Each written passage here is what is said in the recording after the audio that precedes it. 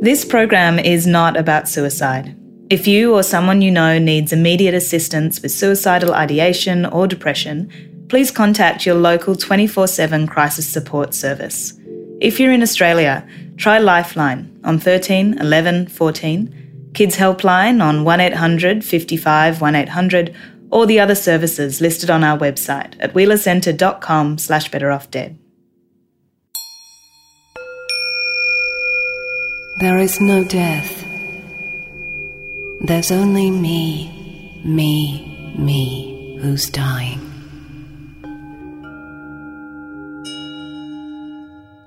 That's the whole thing. Where are you going to stop? If you kill my mother, then you can kill many, many, many more people. Tom Mortier lives in Belgium, home to what are often described as the most liberal euthanasia laws in the world. Here, people of any age, even in some circumstances children, can be euthanized. In 2012, one of those was Tom's mother, a death he says should never have happened. The fear of a bad death. Let's not make bad laws. And you'll go to sleep. Right. Denying them another option. This leaves me no choice. Perfect goodbye. Of the eugenic impulse. This evaluation of We just don't talk about it. Against the invasion of death. We play the game. I felt judged. It was over.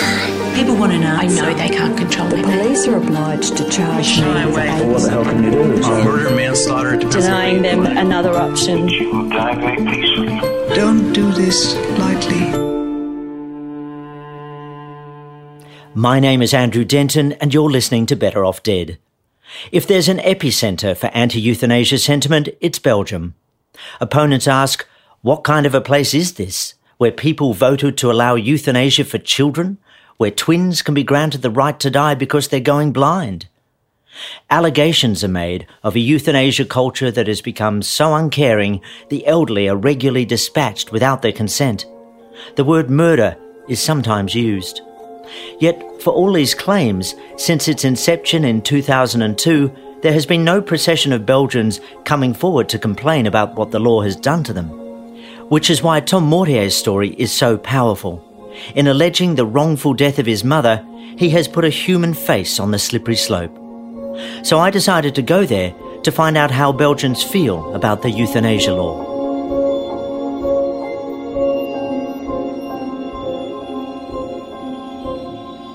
Godleva Latroya, Tom's mother, had been in treatment for depression since the age of 19, before Tom was born.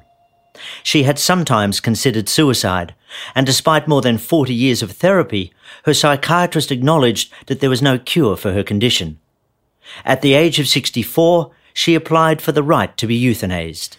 I received an email the 31st of January, an email from my mother stating that I am in an euthanasia procedure and I'm now waiting for the result. It was more or less like, okay, there is a team who is investigating my question and she was waiting for the result.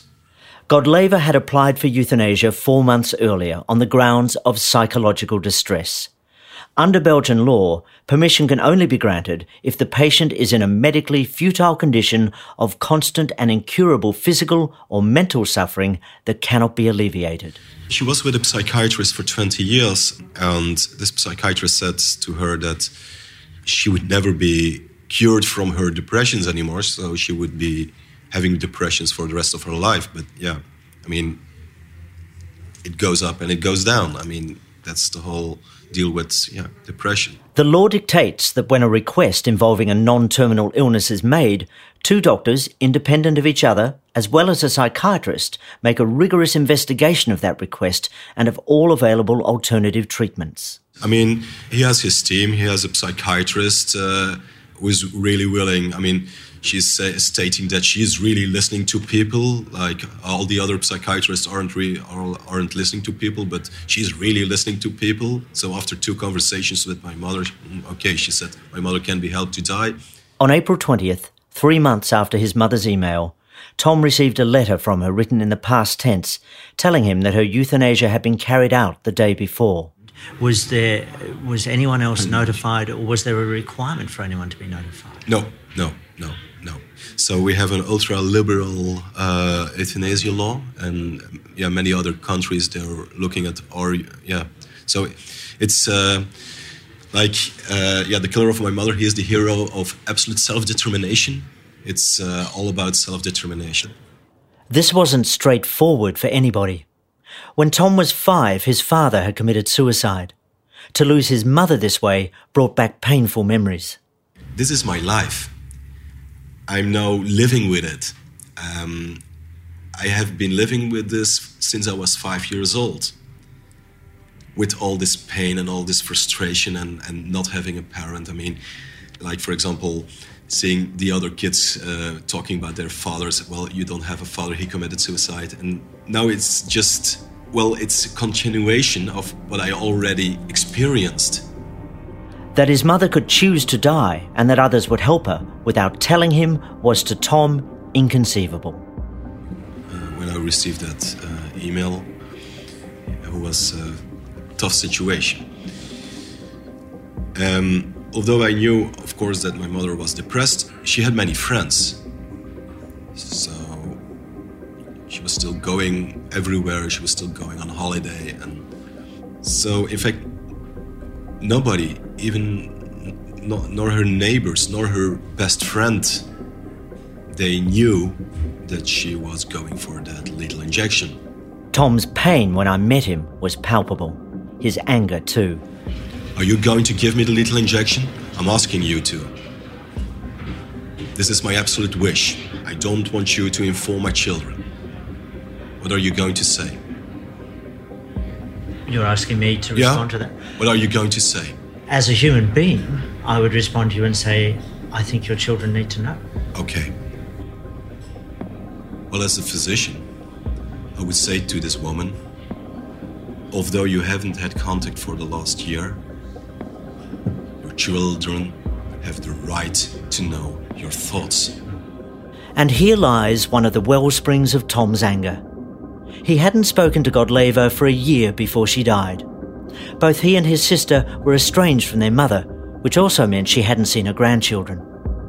When Godleva's email arrived in January, informing him that she had applied for euthanasia, Tom, aware that she had expressed suicidal thoughts before, but that they'd passed, decided not to reply. The news of her death 3 months later came as a deep shock. Under Belgian law, Godleva wasn't required to tell Tom or anyone if she didn't want to, though she did email him her intention, an email that went unanswered.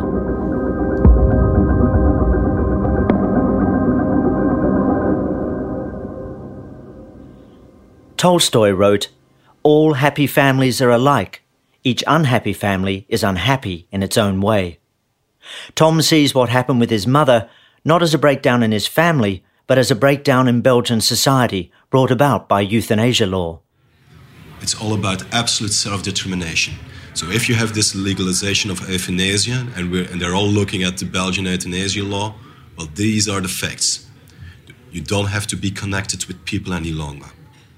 I can understand that it must be very hard for him not to have been informed of his mother's wish. This is Yves Desmet, former editor of the daily newspaper De Morgen. But his mother repeatedly expressed her wish for euthanasia. And in that case, it was reviewed even more fiercely because it was psychological, where you also have the consent of a psychiatrist before you can perform the act. Yves has been reporting on Belgium's euthanasia law since its introduction in 2002. Was there public sympathy for him? I don't think so. Why not? There was just as my son and my daughters have no right to impose euthanasia on me, they cannot stop me neither.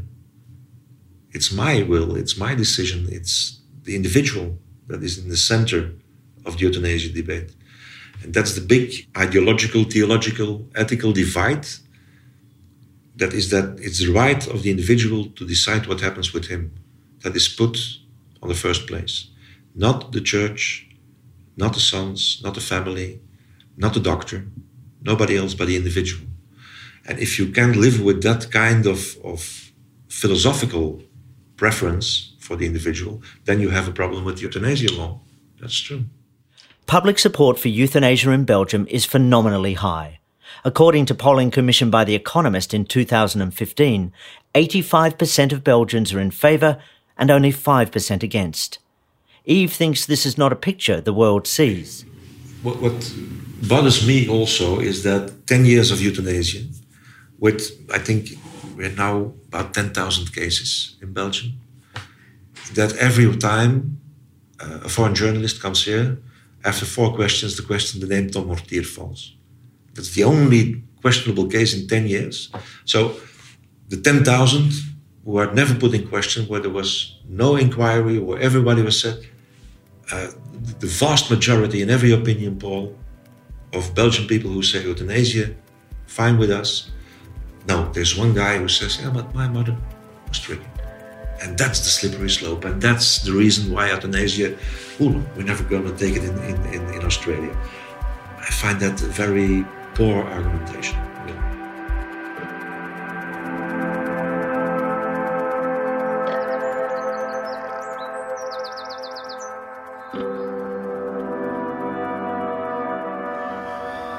I have 4 cows. I have a horse. I have also emus. I think you have them in Australia. Huh? A moose? Emus. Oh, emu? Emu? You have an emu? Yeah, 2. Where do you get an emu from in Belgium? You can buy everything. So it's...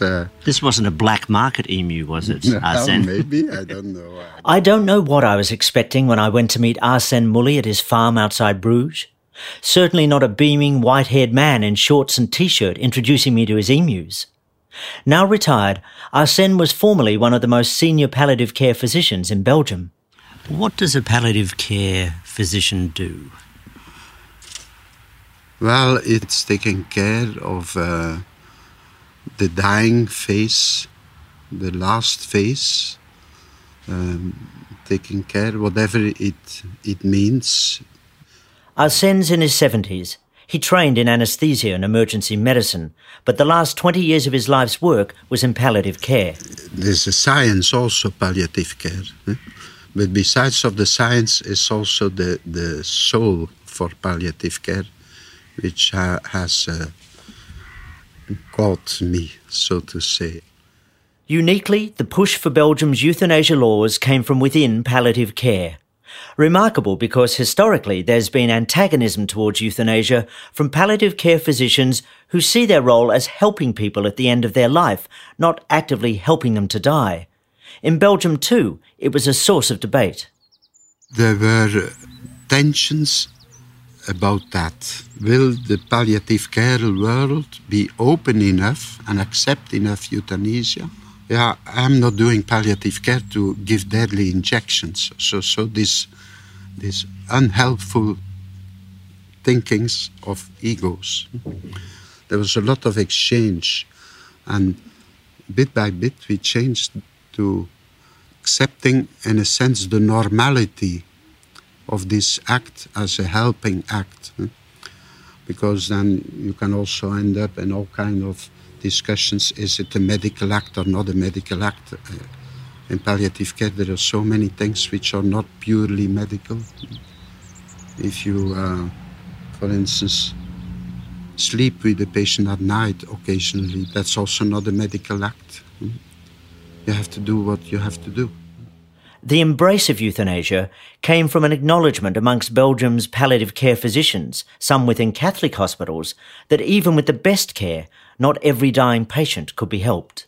Medically speaking, what are the limits of palliative care? Medically speaking, it is often, it may be pain, but also uncontrollable psychological symptoms, uncontrollable existential suffering. This is medical speaking. But of course it's the patient. Palliative care is total anyway. It's about total life. It's life with a capital letter. And when a patient says that and you work with him, and not in the sense judging him, but in the sense of dialoguing with him, if it then awakes that for him it's the best way to die with euthanasia, then it's very stupid not to help him dying with euthanasia. Doctors and nurses struggled with the sight of dying patients being kept alive, but with great suffering, by the brutal miracles of modern medicine. Medical futility is a big problem in medicine in general, but in intensive care certainly. It's continuing to do what you know, although you feel that it has no utility anymore. And still you continue to do because you don't want to accept it for your own pride, that it has no utility. You continue chemotherapy, you continue intensive care and so forth. It's a form of putting yourself above everything, over pride. For Arsène and many others, putting themselves above their patients' needs was unacceptable. What does it mean to a patient to know that one of the options they have is euthanasia? It's a relief. You see patients, they don't know what it's dying and they are afraid. So living together with them, when you can really say you will never be forced to live longer than you want to live, it's a relief, it's a high relief. Arsène is a doctor, but there are times he sounds more like a philosopher. So, to me, this act of euthanasia, it's a sacred act. It's a difficult act which demands from me to go to the highest forces in me to follow the patient. But it's an act from friend to friend. It's a love act. We don't have to never make a patient live longer than he wants at the end of life. It's a crime, so to say, to force a patient to live.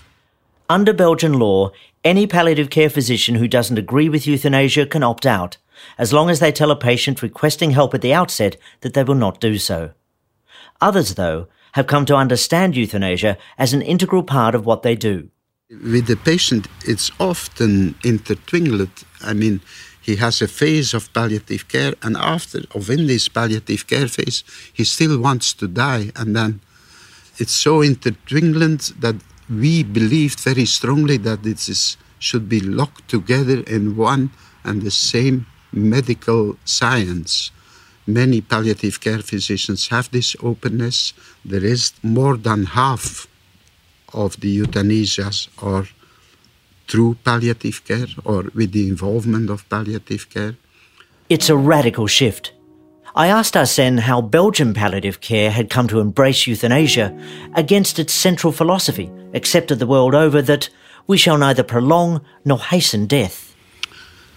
I don't know anywhere in the world I would ask why they do not accept euthanasia.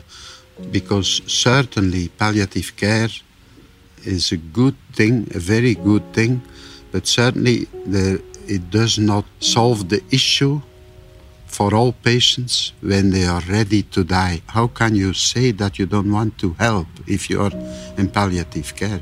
What do you do then with patients who want euthanasia? How can you say to a patient who suffers, keep suffering, tomorrow it will be better?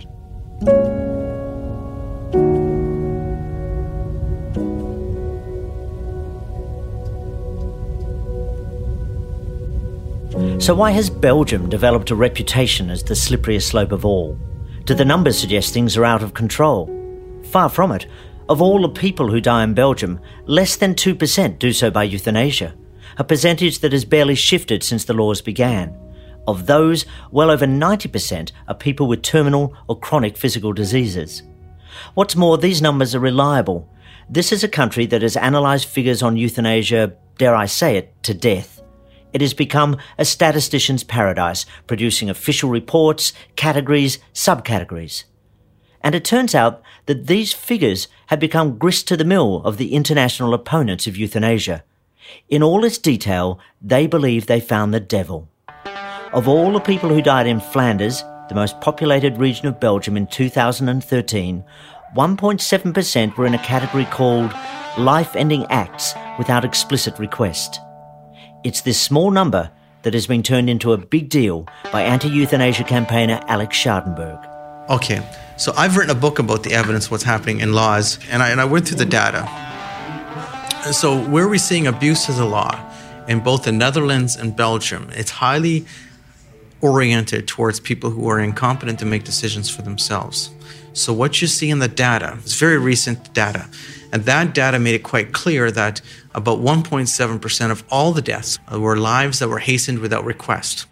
Alex, who is at pains to point out that his work is all based on original studies done by Belgian and Dutch researchers, estimates the total number of unrequested deaths in Belgium at about 1,000. For my clarification, is request a formal term within these laws, or when you say by request, are you suggesting that people are just being dispatched without their even knowing they're going to be dispatched?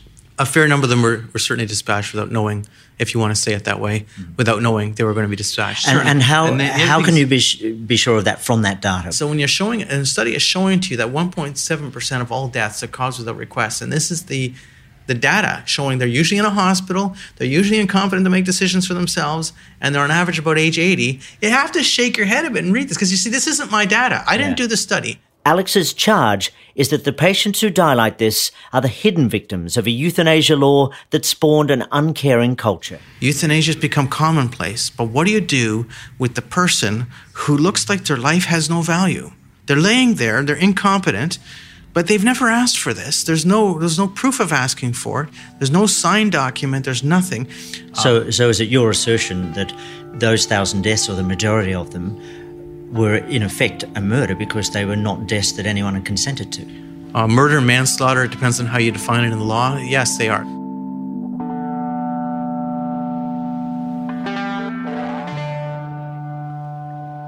Murder, manslaughter. These are serious allegations.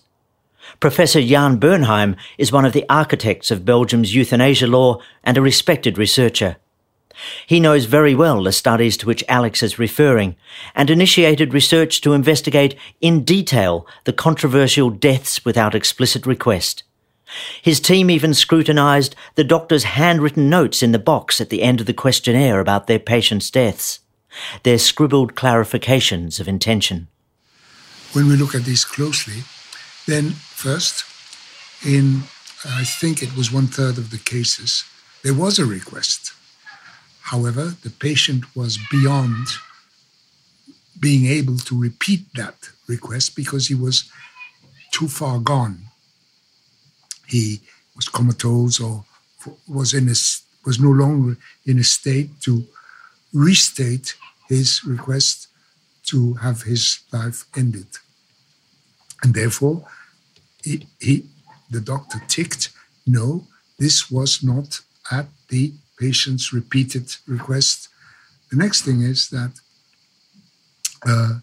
if you look at the doses that were given there, again, you find that those were not life endings. Those were doses that were given to control symptoms, like agitation of the patient or possibly pain. I don't quite understand if they're called life-ending acts, but they're not life-ending. How do those things happen?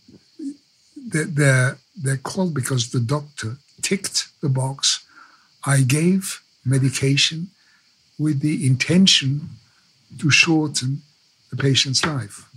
The intention of the doctor was not to end life. The intention was to treat the symptoms, and probably that's what they did. However, because of the very strict constrained labeling of the question, he did tick, I did administer drugs with the intention, and this was not at the explicit request. So were doctors doing something underhanded here? No. When you then look at those cases which were without explicit request, if you analyze the details of the clinical process which took place, then you see that those were not euthanasia. or they were not life-ending. Namely, the doses given were really the same as with palliative sedation. To Jan, this is not something devious, as Alex is suggesting. It is what doctors should be doing.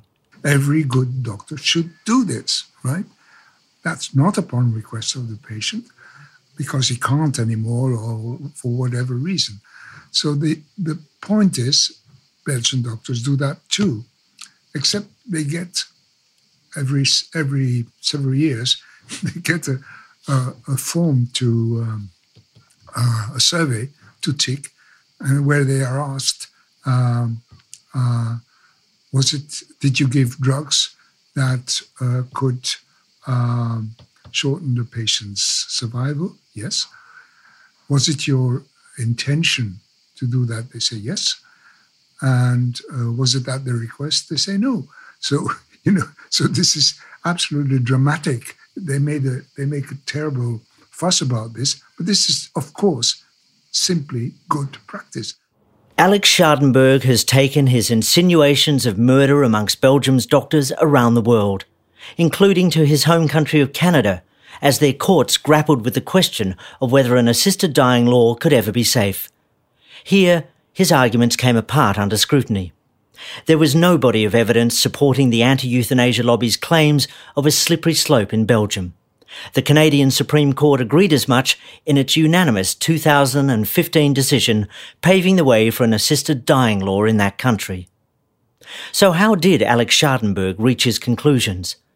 I asked the Dean of the University of Tasmania's Law School, Margaret Odlowski, an independent legal academic who's extensively studied end-of-life practices, to examine his claims. What is absolutely essential is to go back to the sources of the actual peer-reviewed literature that he is purporting to analyse. And, through a systematic review of that, what I could see coming through quite clearly is his very selective use of material. So deliberately, for example, leaving out parts of a quote that don't suit the argument that he wants to make about, for example, slippery slopes. It's a tactic as old as the hills, to put your research forward as scientific while in fact leaving out the bits that don't suit your argument. Margaret cites an example, a 2009 article quoted by Alex from the New England Journal of Medicine. So he's quoting from Bilson, but he quotes bits that suit his argument, where Bilson and others had written, "We found that the enactment of the Belgian euthanasia law was followed by an increase in all types of medical end-of-life practices." But critically, what he omits is, with the exception of the use of lethal drugs without the patient's explicit request. And that's an absolutely integral part of the argument, also an omitted part of what was a paragraph that he sort of quoted some of. Bilson and others wrote, "No shift towards the use of life-ending drugs in vulnerable patient groups was observed." So, which is the opposite of what Schadenberg suggested. Absolutely. It's just staggering that he can come to a completely opposite conclusion from that body of research. Did you find more than one example of this in the book? Yes, no, I found a number of examples where he takes an article, at one level, but then doesn't look at the qualifying comments or the caveats that have been given or the possible other explanations. He just, in terms of painting an overall picture, would you call these significant omissions? I would. And my concern is that his work, as far as I know, isn't a peer-reviewed work. To get journal articles published, there is a rigorous peer review process. So I'm much more inclined to accept the validity of the, half a dozen or so articles that are in very reputable journals, New England Journal of Medicine, The Lancet, and so on. And, the ones that have actually done the work in the Netherlands and in Belgium. Overwhelmingly, the message they give is that it's not an uncontrollable practice. To the contrary, that it seems actually incredibly well regulated, and that there has been a diminution in cases of unrequested euthanasia or, assistance without an explicit request.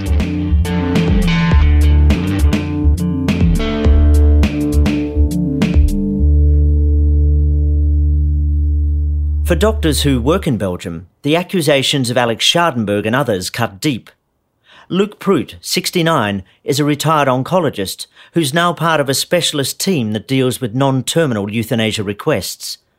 Almost the first thing he said when I met him was, "You think we're all murderers." I asked, is that what he really thought? Yeah, sometimes, some conservative parts of the world certainly see it as murderers. And how does that make you feel? Badly, because it isn't true. Our act is so progressive, so well written. The conditions are well stated. We know the requirements, the whole procedure. So if you follow that, you know that it's about a patient in a terrible situation, even if he is not terminally ill. They are in such a terrible condition that euthanasia for them is really a salvation. Why do you think that people in other parts of the world have got that wrong? What is it that they're not seeing? Well, of course, we have done through a whole process. They haven't. We are speaking about euthanasia in this country during more than 30 years now. For example, in the beginning, there was a great opposition even for euthanasia in terminally ill patients. And there was an opposition from the palliative care physicians. But nowadays we see that it is accepted that in terminally ill, for example, cancer patients, euthanasia is part of palliative care. And we see that more and more palliative care physicians are involved in that process. Does it upset you when other people may think that you and your colleagues do not think enough about the act of euthanasia? Yes, because if I am speaking for the physicians here in Belgium, that certainly when we're talking about non-terminal ill patients, you take your time for each case. It is much more than an act of euthanasia. You really try to understand the unbearable suffering of the patients. And I think that's important here. Euthanasia for non-terminally ill patients was almost unknown in the early years of the law, but patients complained that they were being unfairly stigmatised. Psychological suffering, they argued, could be just as unbearable as physical pain. Like cancer patients, they were subjected to futile treatments that diminished their quality of life. Though few in number, it is these cases that have given anti-euthanasia campaigners fertile ground in which to sow the seeds of doubt. This is British academic and historian Kevin Newell addressing an anti-euthanasia conference in Adelaide. If you want to see the future of institutionalising a culture of assisted suicide, let's look at what happened in Belgium. Let's look at the fact that the two 45-year-old twins were given euthanasia because they were going blind and they did not want to live any further.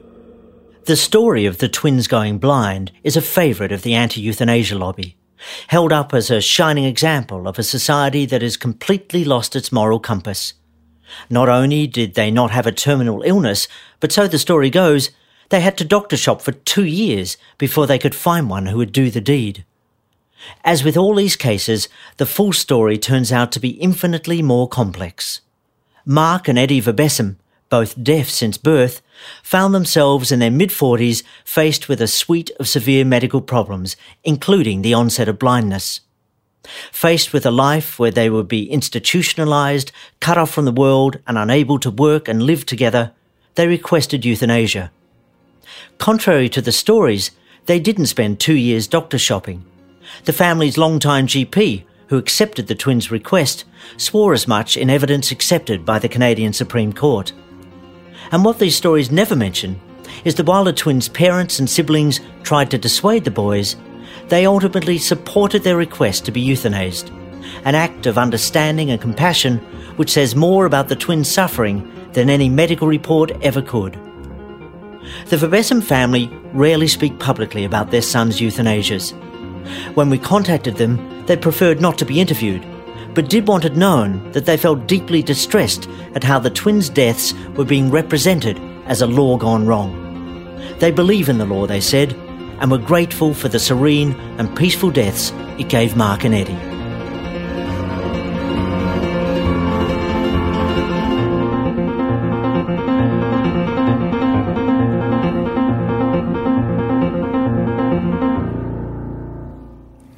I have been living with this since I was 5 years old.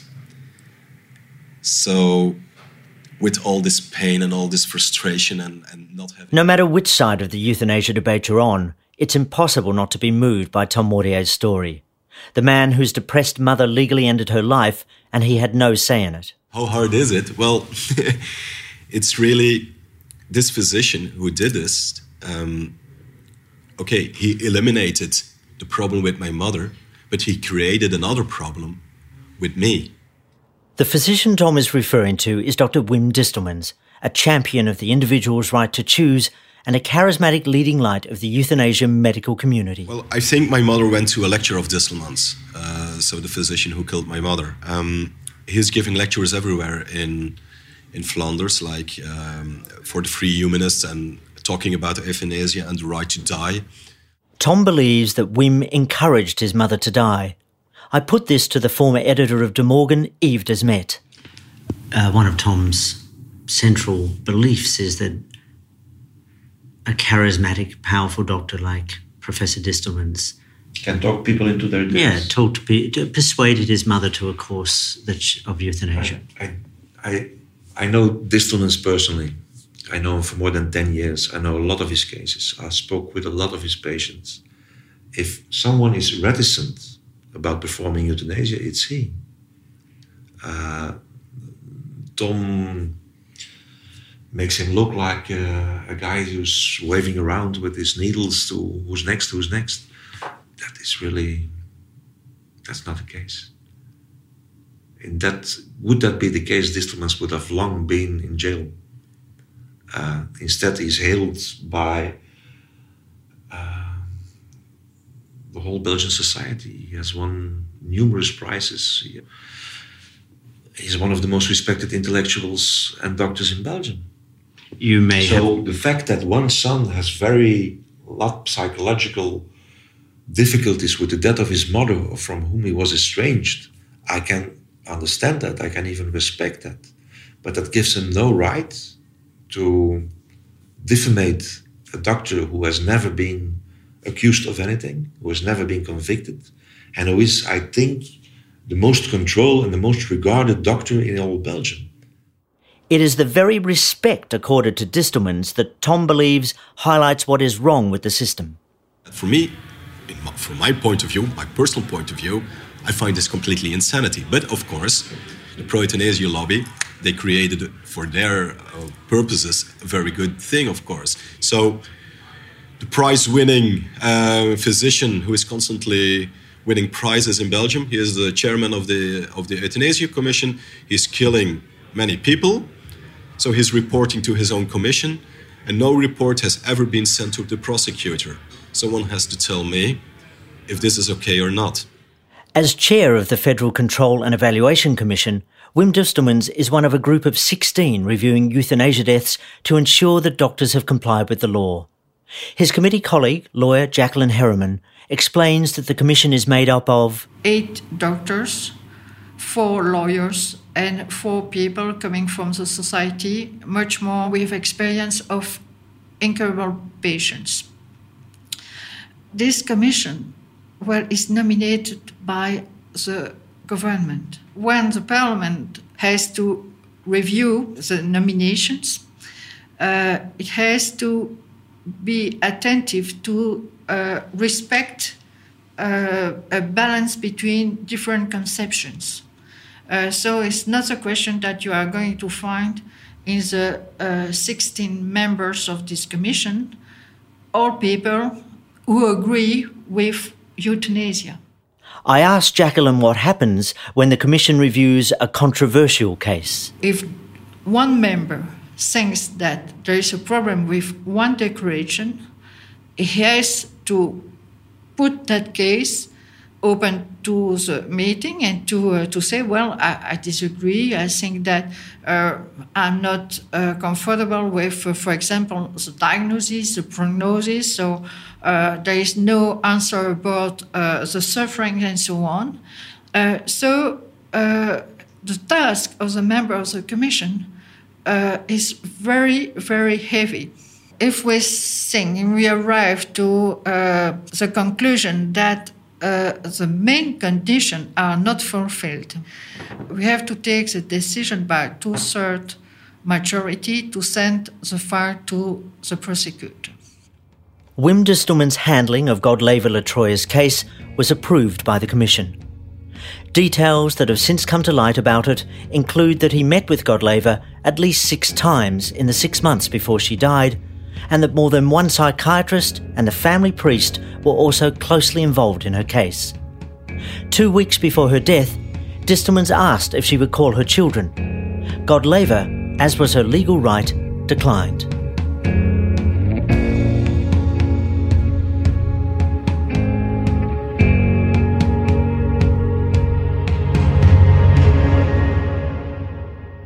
Wim Distelmans did not accept our invitation to be interviewed for this podcast. I spoke instead to one of the psychiatrists who worked with him on Godleva's case, Lieve Tienpont. Can I talk briefly about Tom Mortier, who I spoke to earlier this year, who believes that his mother did not truly want to die and that she was encouraged to euthanasia by Professor Distelman, who, in Tom's words, was blinded by the tunnel vision of her madness. And I know you sat in a meeting where Tom brought his grievances to Dr. Distelman. Do you understand Tom Mortier's anger? I want to speak, first of all, more general. Mm-hmm. That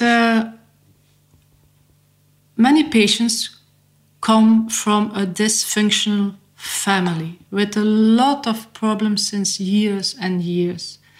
And it's very difficult at the end of life to make bridges, or how can we say, to herstellen, to repair the relations. Sometimes we cannot. We always try very hard. But as I said before, some patients have very good reasons to stop the attempt to make the bridges between family members.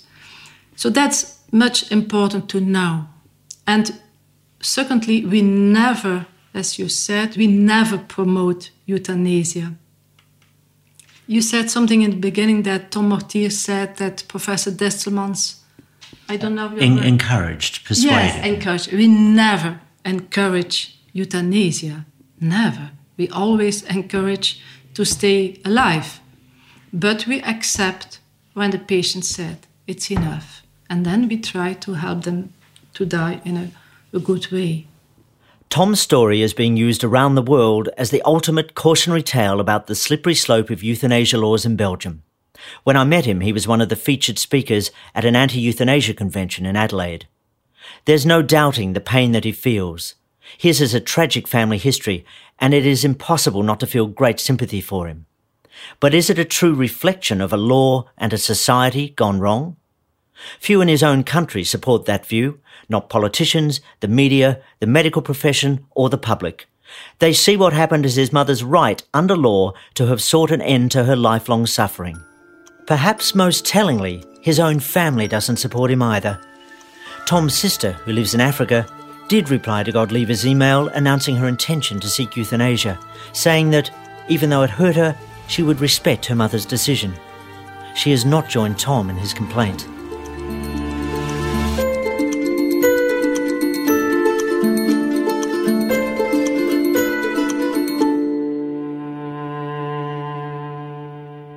For journalist and editor Yves Desmet, the ugly picture painted of euthanasia in Belgium is hard to take. It's very confronting for us to see the way and the very harsh way foreigners look at euthanasia practice in Belgium. Like the vast majority of Belgians, he sees no sign of the slippery slope. We had 10 years of euthanasia practice, which has to be, every case has to be reported. Every case has to be, there are 3 doctors who have to give their yes before it is done. It is looked at after. Was it done properly? It has to say something that I think with 1 or 2 exceptions, that of the thousands and thousands and thousands of cases we had in those 10 years, only 1 or 2 complaints were ever made. If there was a slippery slope or if there was an abuse of the possibility, we would have long heard about it, I think. It's impossible that thousands and thousands and thousands and thousands of cases, which we already had in those 10 years, would all go unreported if there were cases of abuse. I don't believe them. It's worth noting that some months after our interview, Dr. Mark van Huey became the first doctor to be sent for prosecution by the Federal Control and Evaluation Commission. His case will be heard in 2016, and regardless of the result, it's a reminder to all Belgian doctors about the seriousness of their law. Though Yves rejects the slippery slope, he understands that at the furthest reaches of the law, there will always be debate. The debate now is when you reach the boundaries. For example, nobody has a point against giving euthanasia to a physically suffering person. But what do you do when somebody is suffering psychologically? That's an all other kind of thing.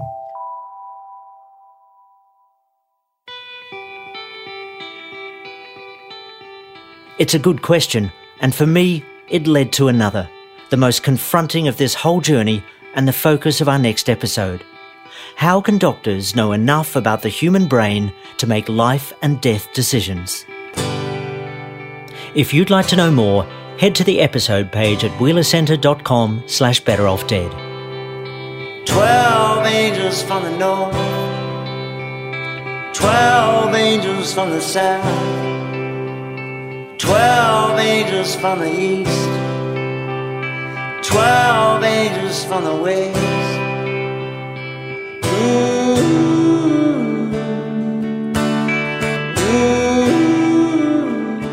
Better Off Dead is produced by Andrew Denton and Bronwyn Reid for ThoughtFox and the team from the Wheeler Centre. Visit wheelercentre.com/betteroffdead to hear the series and subscribe, and to learn more about the people and ideas from each episode. From your mouth, angels lighting on your shoulders, east and west, north and south.